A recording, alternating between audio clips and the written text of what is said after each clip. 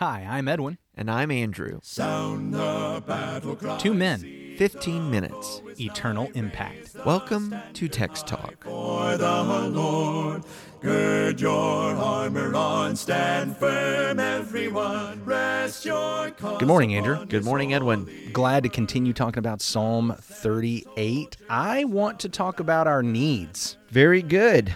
We see several needs expressed here in Psalm 38, so I think it'll be a great discussion. Yeah. I have the NIV here, Psalm 38, a psalm of David, a petition. O Lord, do not rebuke me in your anger or discipline me in your wrath. For your arrows have pierced me, and your hand has come down upon me. Because of your wrath there is no health in my body. My bones have no soundness because of my sin. My guilt has overwhelmed me like a burden too heavy to bear.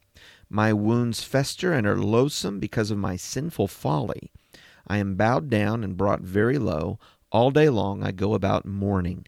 My back is filled with searing pain. There's no health in my body. I am feeble and utterly crushed. I groan in anguish of heart. All my longings lie open before you, O Lord. My sighing is not hidden from you. My heart pounds, my strength fails me. Even the light has gone from my eyes.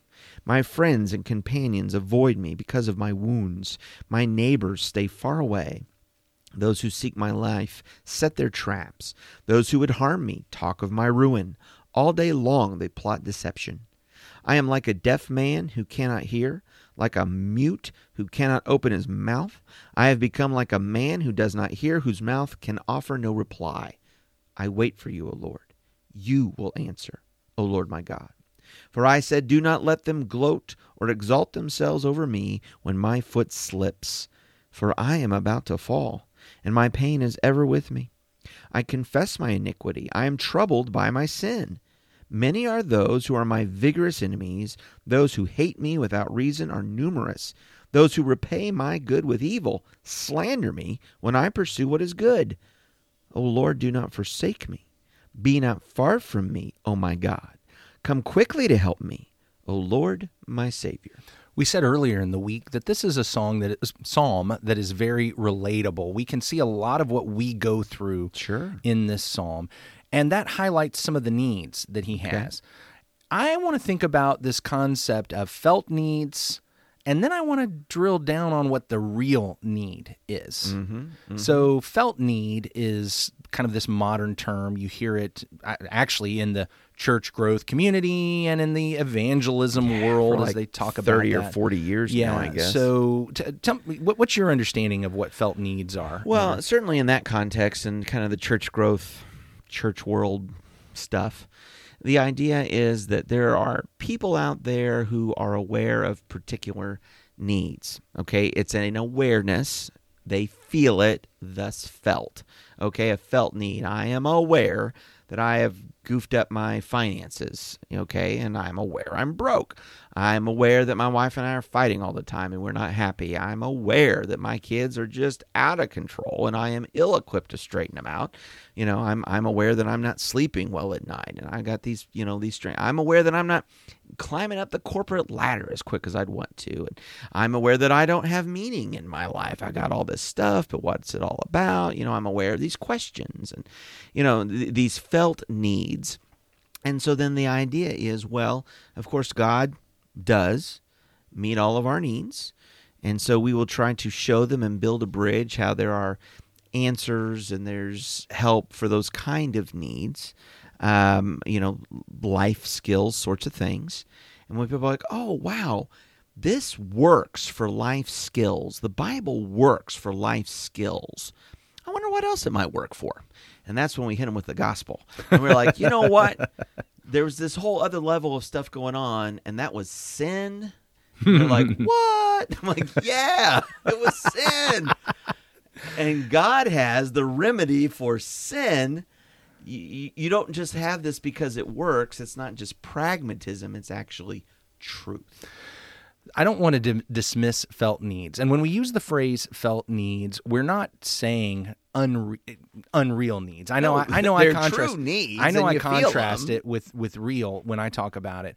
But there are real needs. Of course, sometimes it's not needs, it's desires that folks. That can be mixed. Yeah, that can be mixed. So there's a mixture. But again, it's the awareness of a need. Here's this thing that is presenting itself, and I feel it.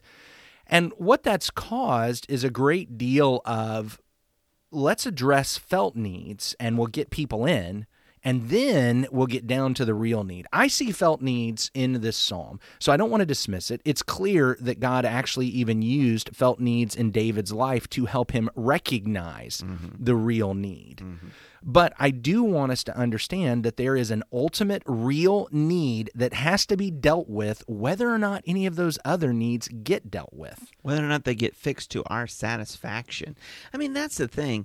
It's not exactly the same as like health, wealth, prosperity, gospel, name it and claim it. It's not. But it does seem to paint the picture that what Christianity does is fix your life now and give you the best life now. And that's just a great pitch. And people start coming into churches somewhere with that pitch. Of course, then if you start spending any time in the Bible, you say, well, now, wait a second. Like the holiest people, I'm thinking like an Apostle Paul, an Apostle Peter, had very difficult life on earth. Yeah. There's all this persecution and pain and prison and hardship, and they're poor and they're shipwrecked in the ocean. And, you know, it's... Were they wrong? Was that not the same message? Okay. You remember when Jesus talked to the fellow that we often call the rich young ruler? Mm-hmm. And he said to him, one thing you lack, you need to give your stuff away, give it to the poor, come follow me. Mm-hmm. And instead, this young ruler went away sad because he had great possessions. And this shocked the daylights out of the apostles, who said, wait a minute. Yeah.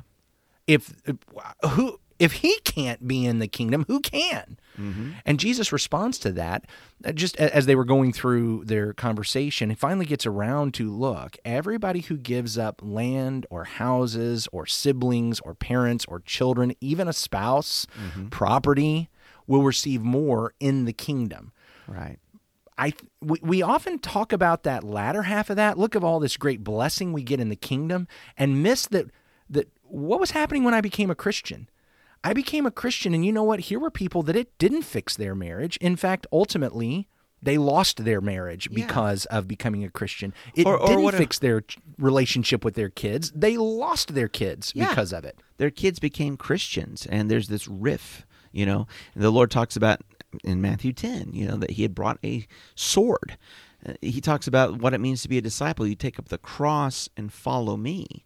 And I'm not saying that there aren't wonderful things about life, and I absolutely believe, as we've been walking through the Psalms and walking through the Proverbs, if you want to lead life God's way, that's the best way it's going to be.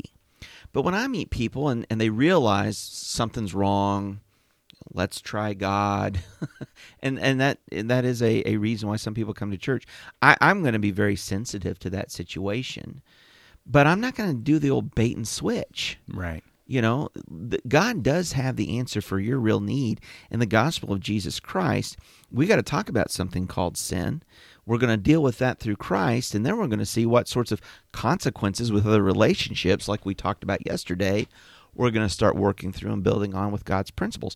Maybe some of those things can be healed, but maybe some of those things are going to be lost as part of the cost of discipleship. I don't know. We're going to find out what's going on in your situation. I think the thing that we have to keep in mind is that addressing the real need sometimes resolves these felt needs. Yeah. But I think we need to understand that addressing the felt needs almost never resolves the real need. Now, that's a great statement. Unpack that for me. So, and here's the struggle.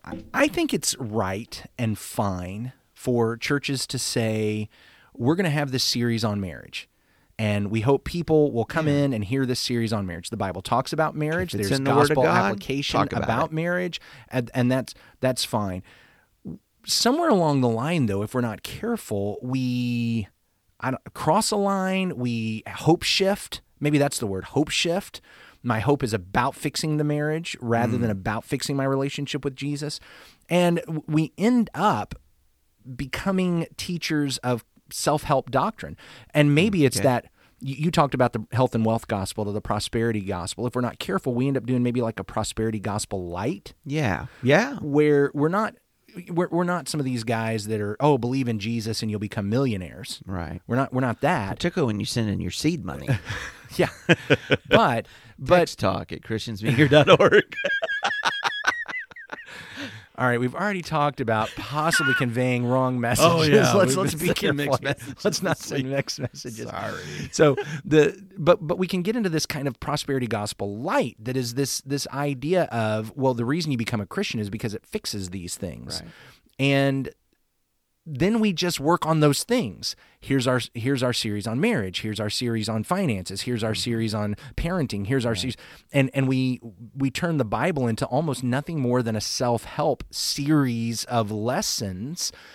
And it's the kind of thing that they could get just from going to a college who decided to help them learn communication skills. Right. And okay, so let's just back this up. Here's the deal. David is sick. Mm-hmm. He's sick. He has a felt need that he is sick and he needs healthy. He needs health. Yeah. All right. So someone might say, well, look, people are sick. We want to help them be healthy. We start our series about healthy eating, about exercising, about losing weight, about going to the doctor, getting medicine. What? Maybe we should even build a fully functioning around-the-clock gymnasium and add it to the church building. And we start adding those things in. Here's the deal. Getting health will not bring me forgiveness. Getting health will not bring me forgiveness. I might get health. I might live 100 years because I got healthy, but I'm going to die in my sin at the end of that 100 years, and I'm going to spend eternity separated from God in hell. Mm-hmm. Getting healthy will not get me forgiveness. Mm-hmm. Now, it may be that turning to the Lord and finding forgiveness might change the way I behave, and I might gain health. Yeah. I understand that. And especially if my sickness is something that God has done, that as a discipline, that when I turn to him, he removes, that's a possibility. So it might resolve that, but then again, it might not. Right. I might become a Christian and I just continue on with whatever this sickness is. Yeah. I understand that some people, it's because of the sickness, they turn to the Lord. They realize their mortality. They realize their need. Sometimes the felt need pushes somebody towards their real need. I understand that as well. But I have to understand that addressing my felt need does not resolve the real need. Does not resolve the spiritual need. The sin issue. And that's the thing that truly matters. Yeah. Ultimately, maybe my marriage is in shambles. Mm-hmm. And it's no doubt there are some things in Scripture that can help marriage. But if I make my marriage better, if I learn communication techniques from Scripture, if I learn relational techniques from Scripture. You might even learn a word called sin, and you've been sinning against your spouse. Well, spouse been sinning against you. And then you learn another word called repentance, and that'll help your marriage. Well, my problem is, and that's true, but let me stay back before that, because I might learn all these wonderful techniques and get a better marriage, but not learn that thing that you just mentioned. That could happen. And so I get a better marriage. We stay blissfully married for dozens of years. We raise wonderfully successful and seemingly emotionally healthy children. They all seem that way. But we all die and go to hell. What I need is forgiveness. Yeah. Now, it may be that when my sin is resolved and I get forgiveness and I start serving the Lord, that will change the way I act in my marriage, and it may cause my marriage to grow and flourish. On the other hand, my spouse may be all, I don't want a part of that. Yeah. And they might abandon me. Yeah. So here's the thing. Addressing the felt need almost never addresses the real need. Sometimes addressing the real need will address the felt need. But at least if I address the real need, even if my marriage continues to fall and my health continues to fail, in the end, I'm with the Lord and I have eternity with him. Let's get to the real need. Amen. Well, we're so glad that you joined us for the conversation. I just have a feeling like this one might generate some emails, and we'd love to hear from you. Send us one. texttalk@christiansmeethere.org. texttalk@christiansmeethere.org. Edwin, why don't you lead us in prayer? Holy God, we have a need, and our need is forgiveness, and we ask you for it because you're the only one that can truly give it to us. Lord, if finding forgiveness in you and learning how to serve you fixes some of these other things, we're very thankful for that. And Lord, if you're using some of those felt needs to get people to focus on their sins, praise you for that. But Lord, help us to get to the real need and help us remember that the solution to our real need is Jesus on the cross, died, buried, and then resurrected and sitting on the throne at your right hand. May we give our allegiance to him. And Lord, we leave it up to you what other blessings you're going to bring us in our families, our finances, and our friendships. We praise you, Lord. Thank you for loving us first. Through your Son, Jesus, we pray. Amen. Amen. Thanks for talking about the text with us today. I'm Edwin Crozier, and I'd like to invite you to join the Christians who meet on Livingston Avenue in Lutz, Florida this Sunday for our Bible classes and worship. You can find out more at christiansmeethere.org. Check out our daily written devotional that goes along with today's episode. You can find a link for it in our show notes. Michael Eldridge sang all 4 parts of our theme song. You can get more from him at acapeldridge.com. Please remember to subscribe, rate, and review Text Talk in your favorite podcast app so others can find it and learn about it more easily. Have a fantastic day. Steady, pass the word along. Onward, forward, shout aloud, Hosanna. Christ is captain of the mighty throne.